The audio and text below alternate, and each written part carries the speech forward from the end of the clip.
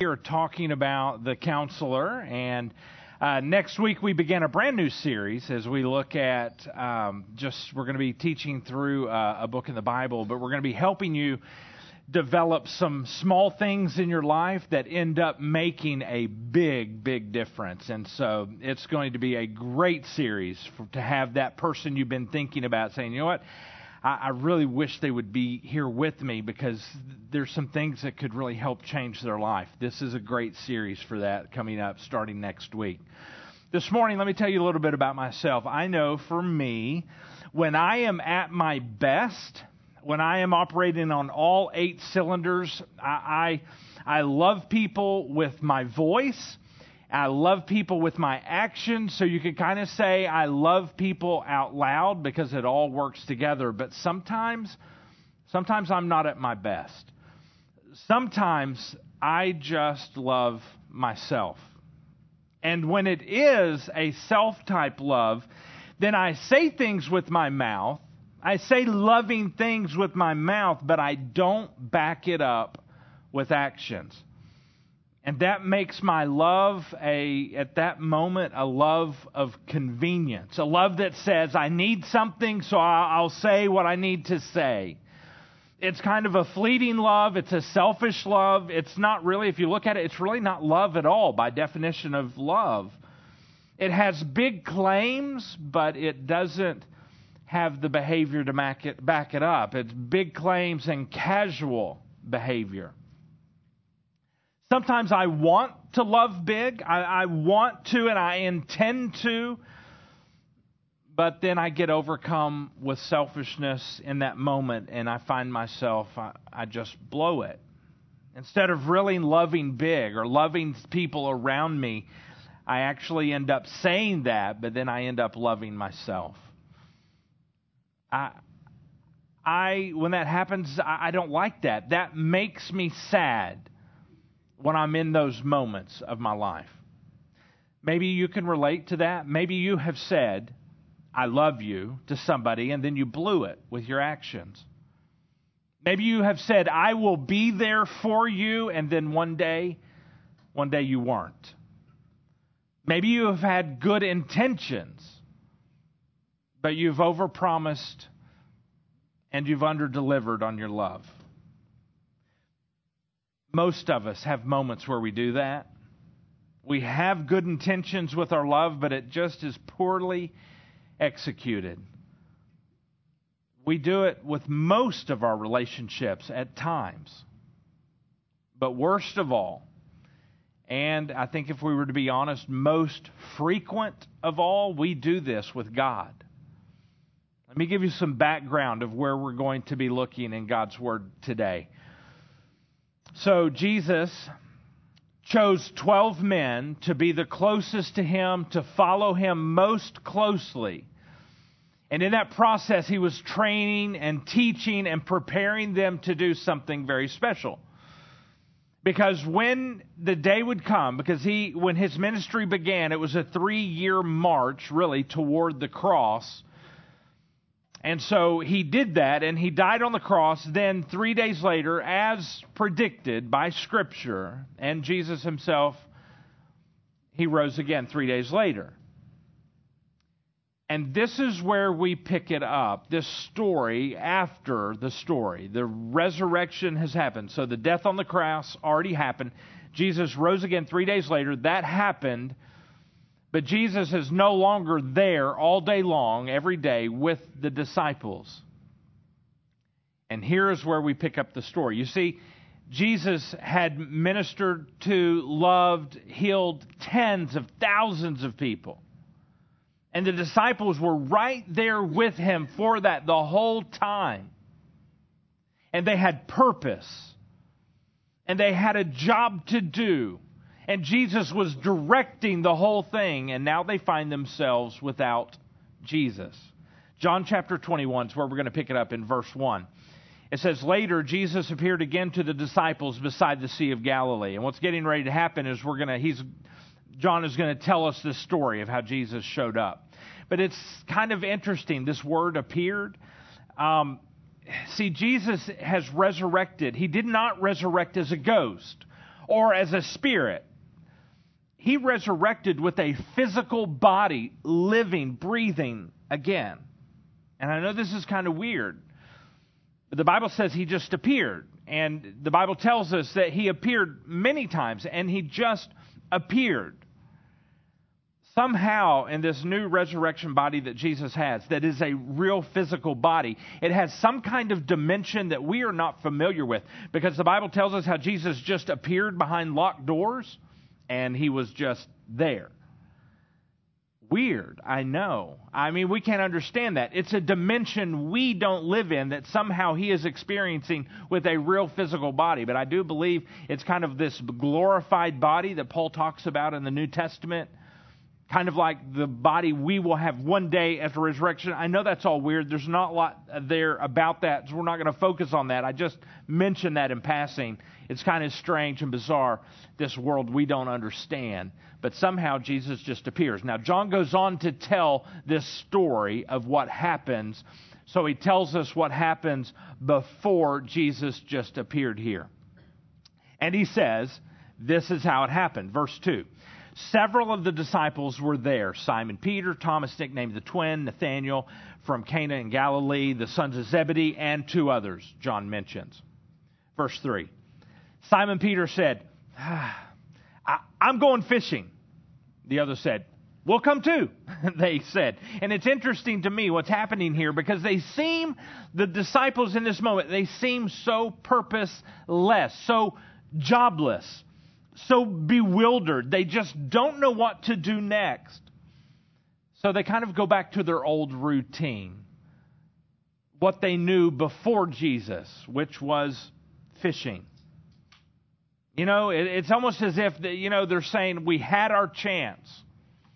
Jesus was here and we were with him and it was an amazing 3-year journey. And he died on the cross and he rose again. That is amazing, but he's not here now. We're not sure. I mean, that was then. This is now. We don't know. Let's just go fishing. I mean, we had our chance. It was amazing. We could have changed the world, but it's all over now. I mean, it's just not the same. I mean, he gave us a chance. We tried. We did our best. It's kind of too late for us now. Let's just go back to what we knew. Let's go fishing. The Bible says, so they went out in the boat, but they caught nothing all night. So it kind of looks like, too, their best days as disciples were behind them, maybe. And their best days as fishermen, well, that's kind of behind them, too. They didn't catch anything all night long. Verse 4, at dawn, Jesus was standing on the beach. So he just kind of shows up. There he is. But the disciples couldn't see who he was. Now, we're not sure. It's possible that the boat was just too far for them to recognize who Jesus was. That's possible. But because of some other times previously that Jesus showed up, they didn't recognize who Jesus was, which is interesting. Do you remember the story where Jesus tells Thomas, hey, look at my wrist. You see, that's where the nail was. See, it really is me. Look at my side. That's where the spear went in. Do you see that? It really is me.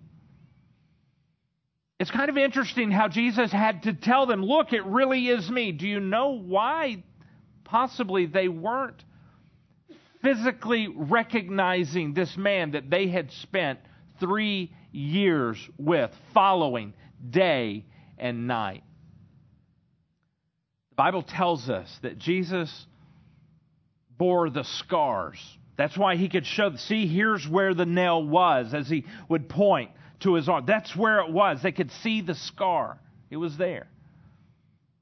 His body, though somehow this glorified, amazing body, but it bore the scars of this experience, of the crucifixion. His body was scarred. And maybe they weren't recognizing his face because, the Bible tells us how Jesus was beaten beyond recognition. His body was so abused and so obliterated. And while it was Jesus,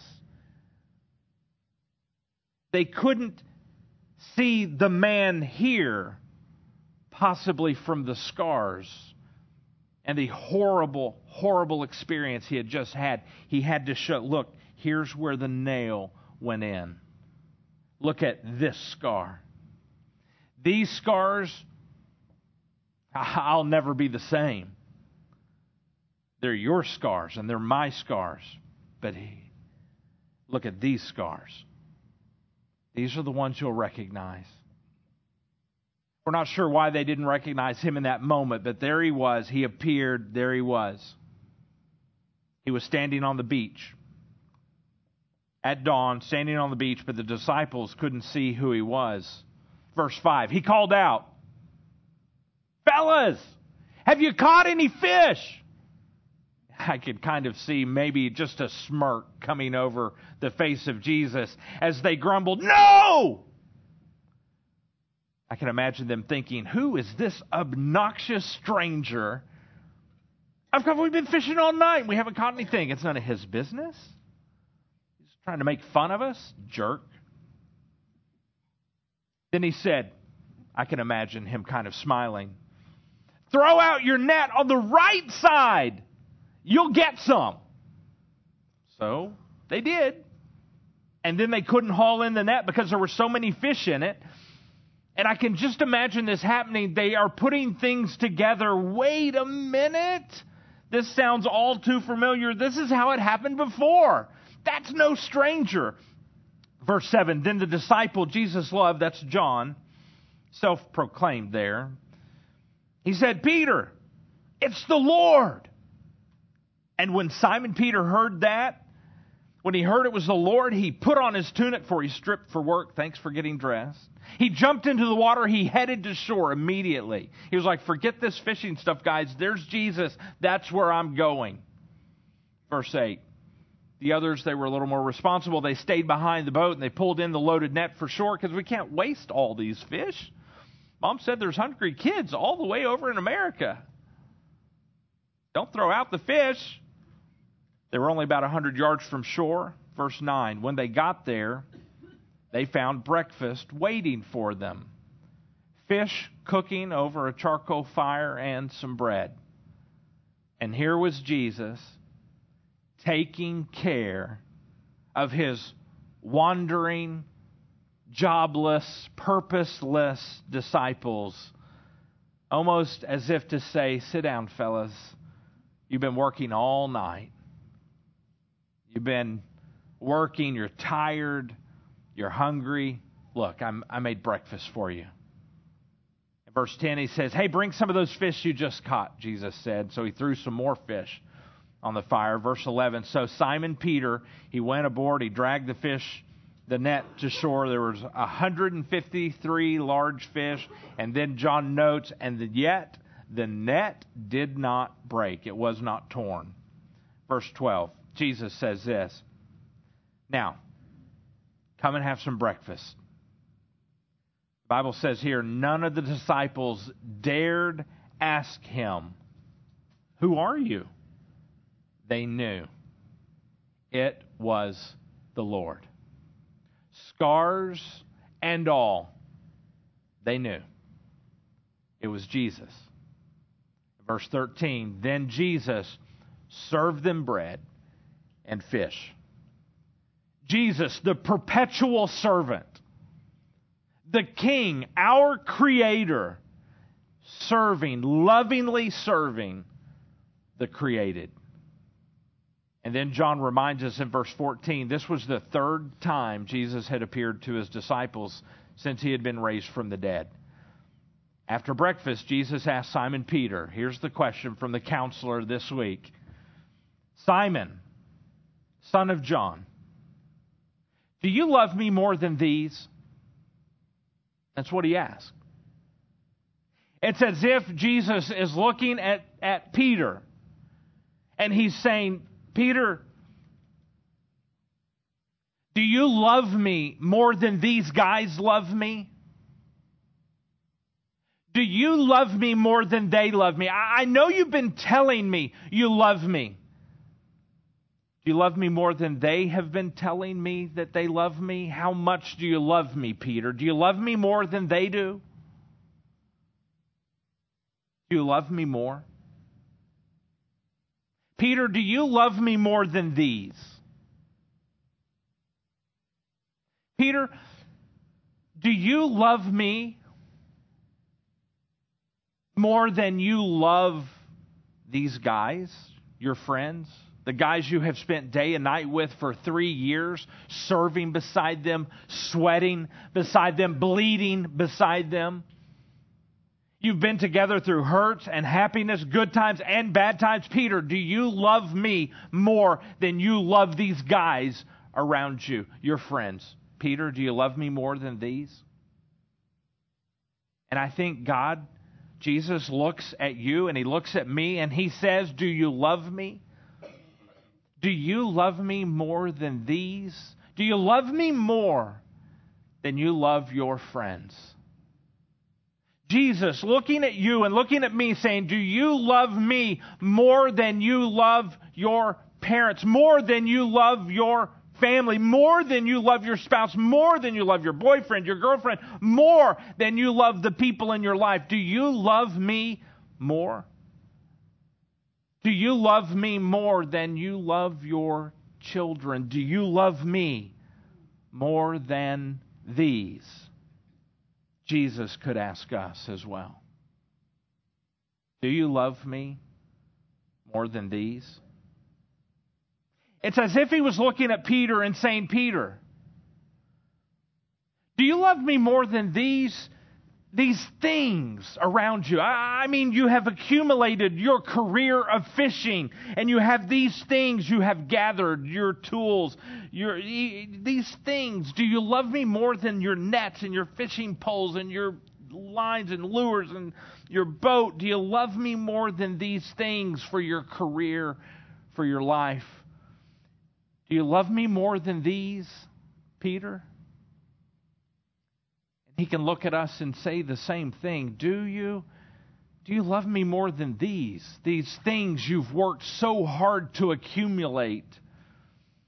There's nothing wrong with those things, but do you love me more than you love those things? Do you love me more than you love that car you drove here in today? Do you love me more than the house you're going to go back to? Do you love me more than those trips, those things you've gathered in your life? There's nothing wrong with those things, but do you love me more than these things?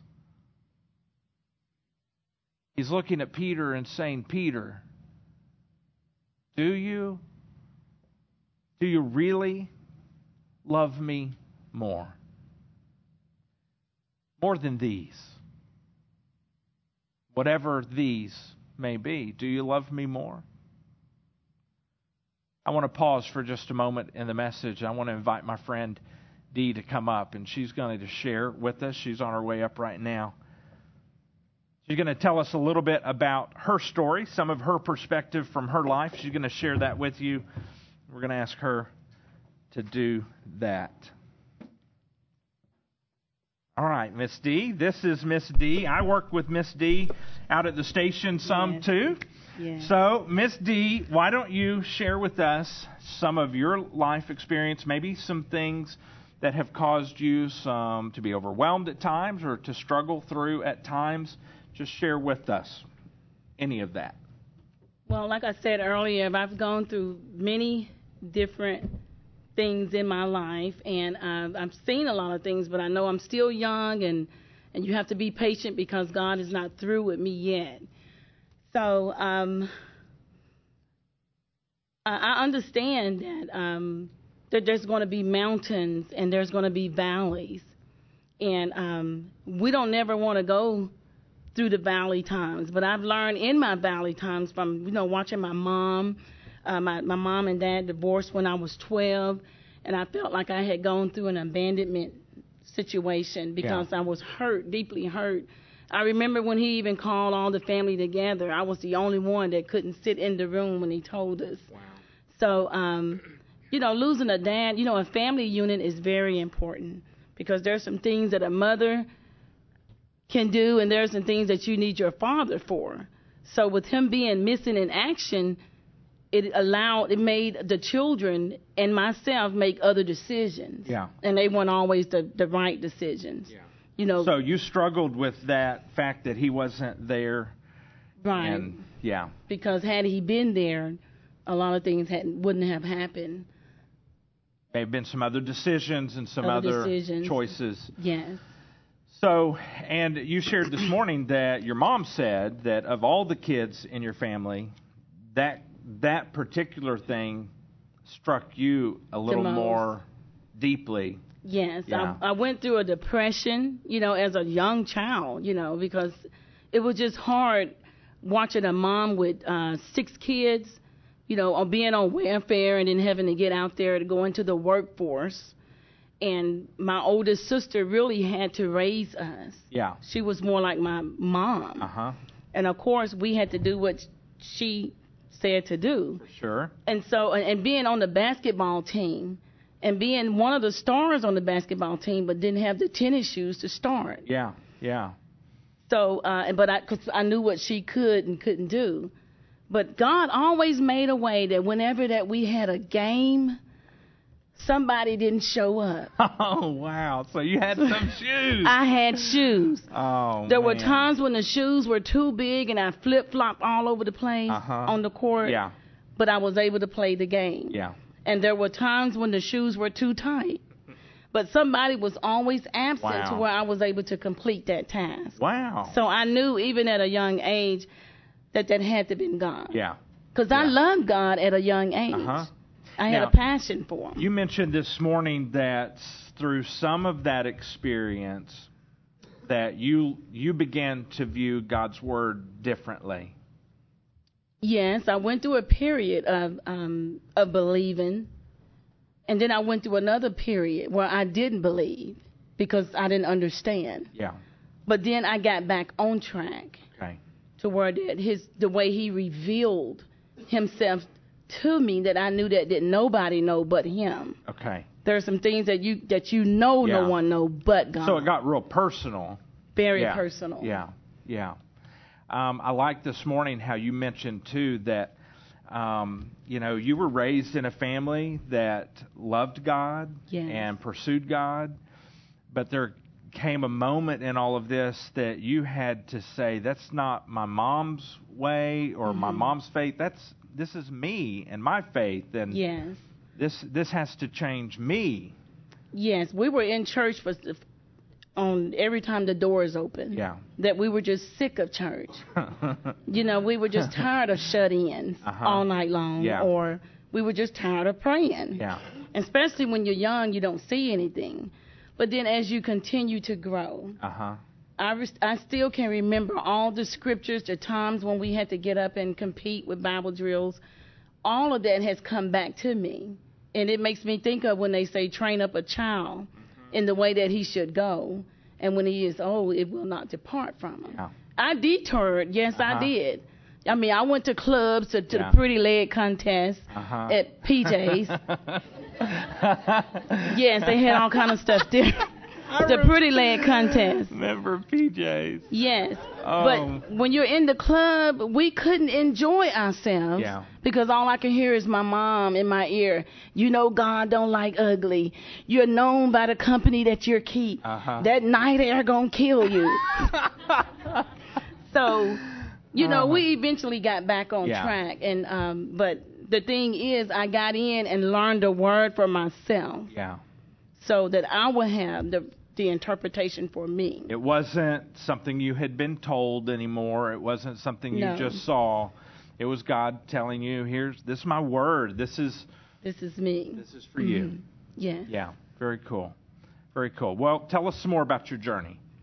Okay, I told earlier about a little old man that I worked with.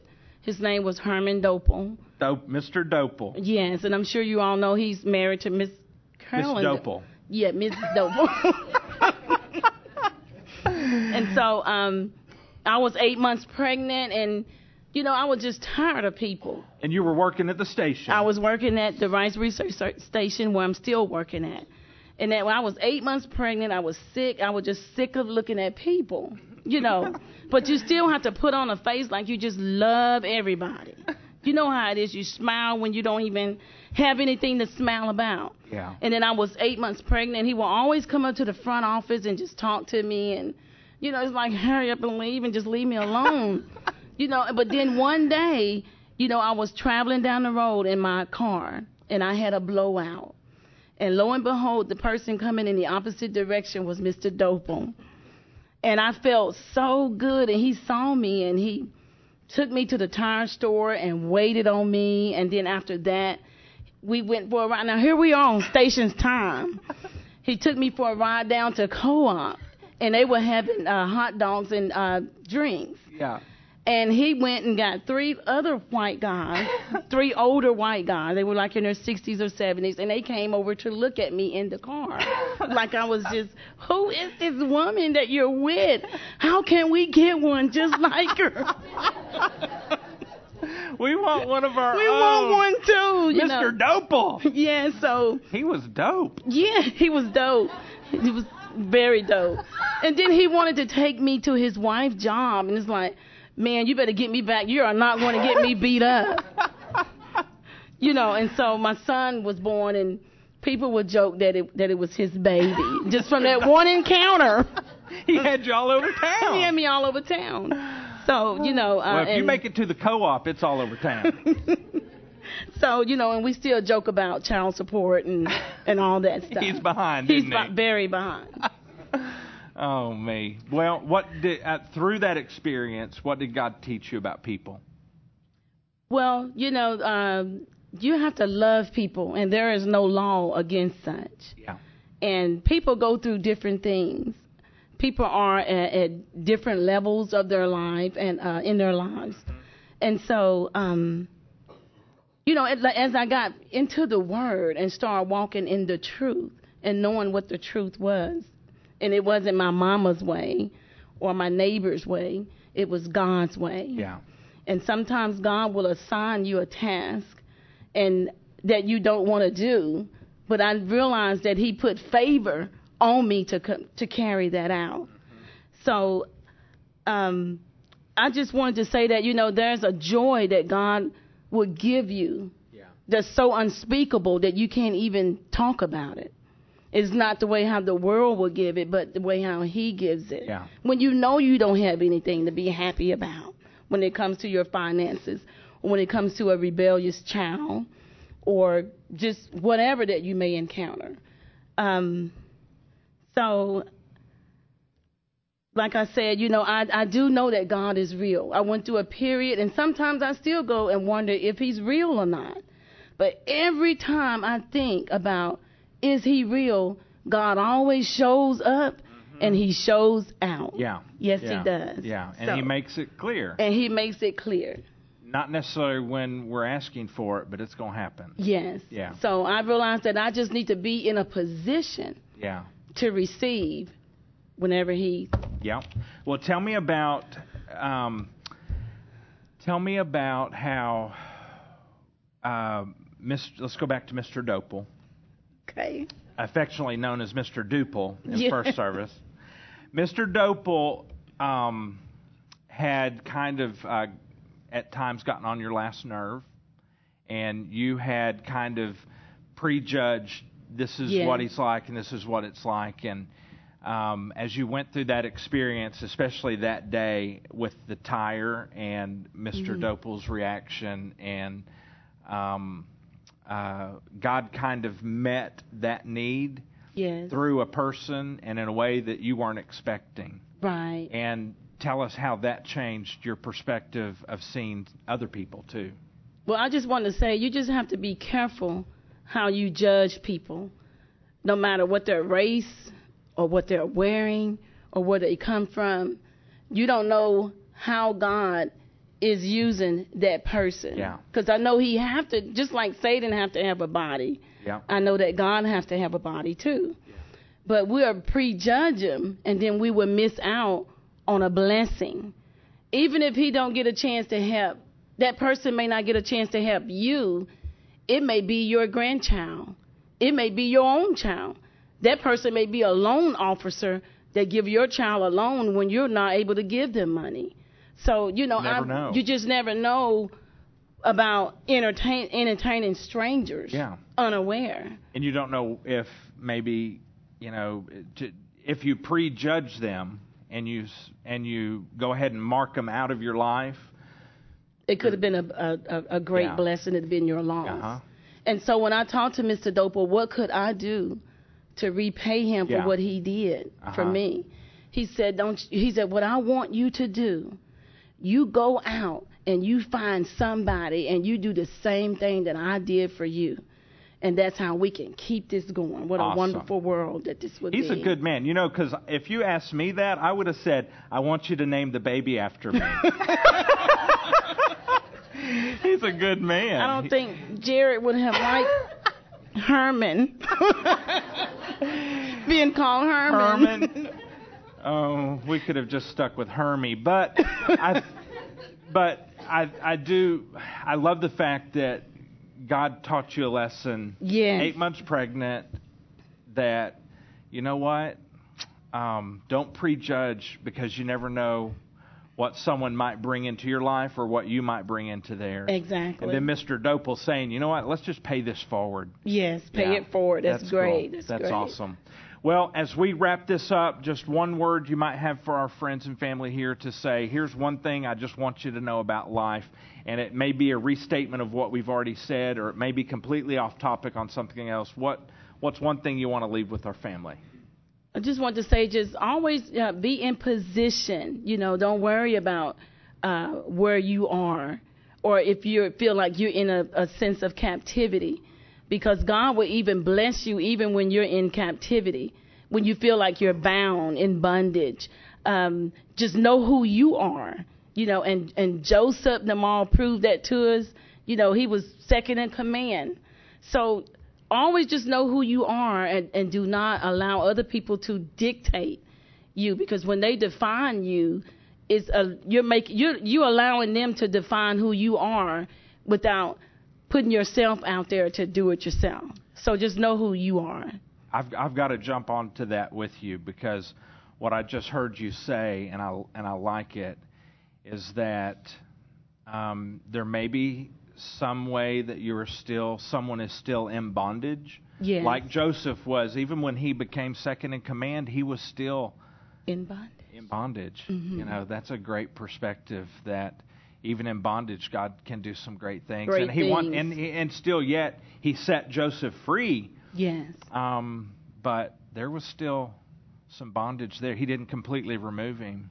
Mm-hmm. And I don't know, there's some things that maybe you're going through in your life that maybe you may drag some of that with you through your life. Mm-hmm. But there can still be an amazing victory among that. That's pretty awesome. Yes. Misty, thanks for sharing. I want to pray for you. Okay. Let's pray. God, thank you so much that we can trust you.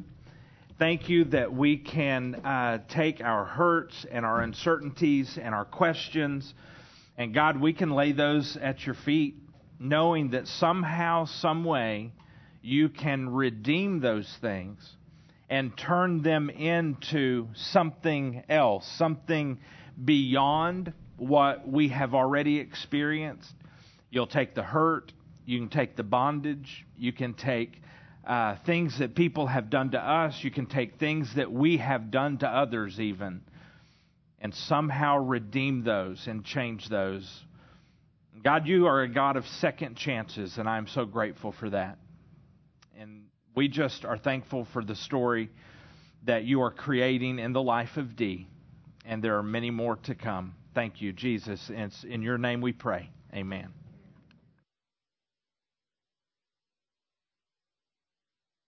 Jesus asked Peter, Simon, son of John, do you love me more than these? Peter replied, yes, Lord. You know that I love you. Jesus told him, then feed my lambs. Jesus repeated the question, Simon, son of John, do you love me? Yes, Lord, you know that I love you. Then take care of my sheep, Jesus said.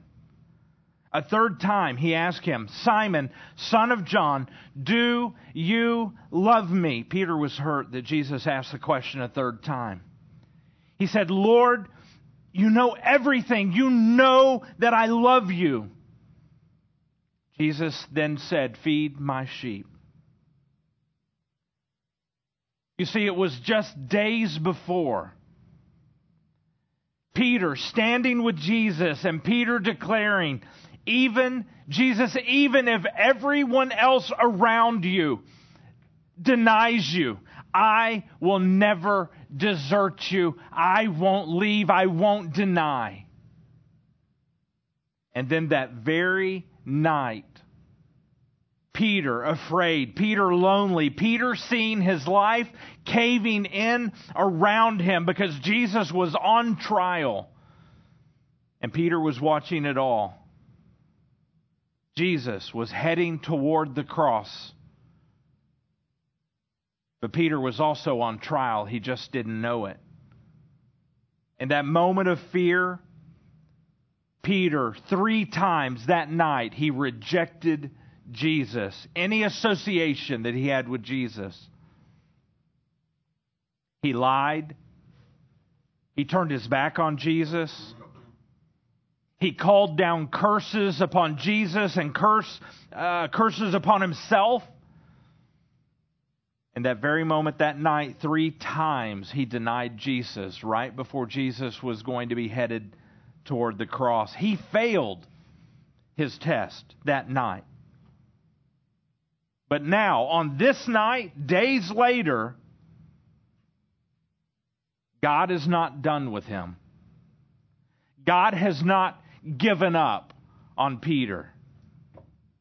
3 times, Peter was given a chance to profess his love publicly for God. 3 times. It's as if Jesus is looking at Peter and saying, okay, Peter, this is your chance.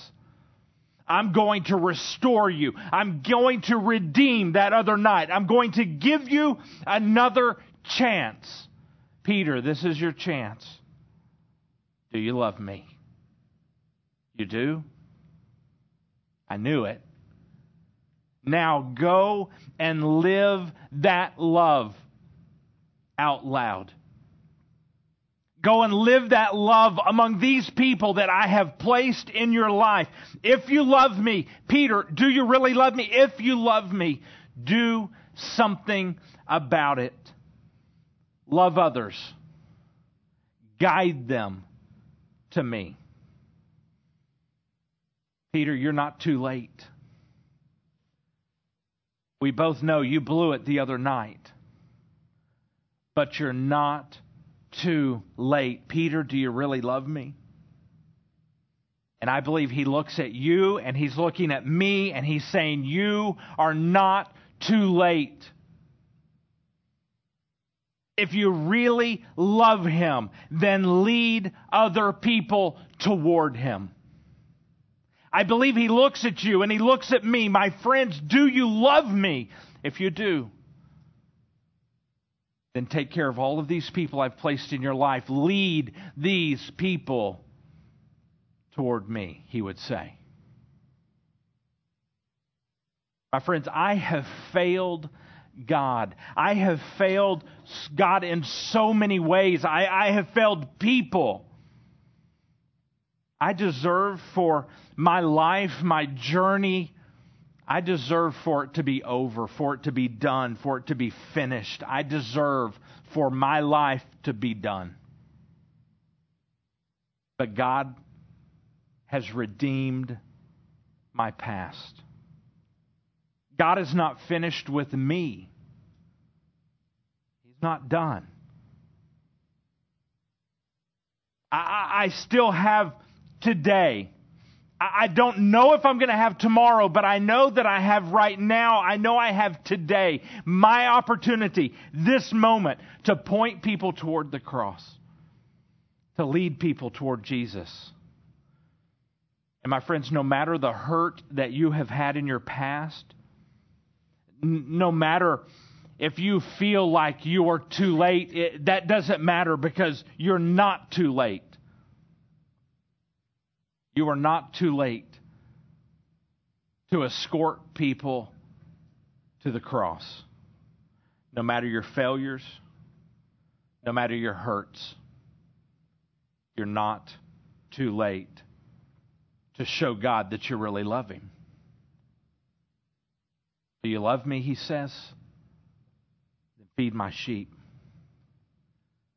I believe that God is ready to redeem your past and to send you out of these doors today to love the people that are in your life and the people that are around your life by leading them toward Jesus.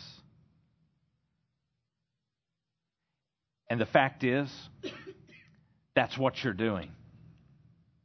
I mean, you're making this place very difficult to squeeze into. Why? Because that's what you're doing. And we are committed as a church to squeeze into the places wherever we are. As much as we need to squeeze, we're going to squeeze, because God has said, I have redeemed your past, and I'm sending you out to love the people around you and for you to point them towards Jesus. And so we squeeze into this room. Many different backgrounds. We were raised in different ways, taught different things, but we're squeezing into this room to worship Jesus, to say, Jesus, I love you, and then for Him to send us out and to love the people around us. No matter how tight it gets in here, we will keep loving people toward Jesus because we love Him. And you, my friend, are not too late. You're not too late. You're not too late to lead other people toward Him. You're not too late to show God that you love Him when He says, do you love me? You're not too late. There are people around you every single day that are needing you to point them, to walk them, to escort them towards the cross of Jesus. And my hope is that we will leave here living our love for Jesus. You are not too late. Let's pray. God, we have failures. God, in this room, we have hurts. But just like you redeemed the failures of Peter, God, you can redeem ours. We are not too late. And Jesus, as you ask us if we love you, many of our hearts resound with the answer, yes. And we are choosing to live our love for you by leading other people towards you. Thank you for giving us a second chance. In the name of Jesus, our Savior, we pray. Amen.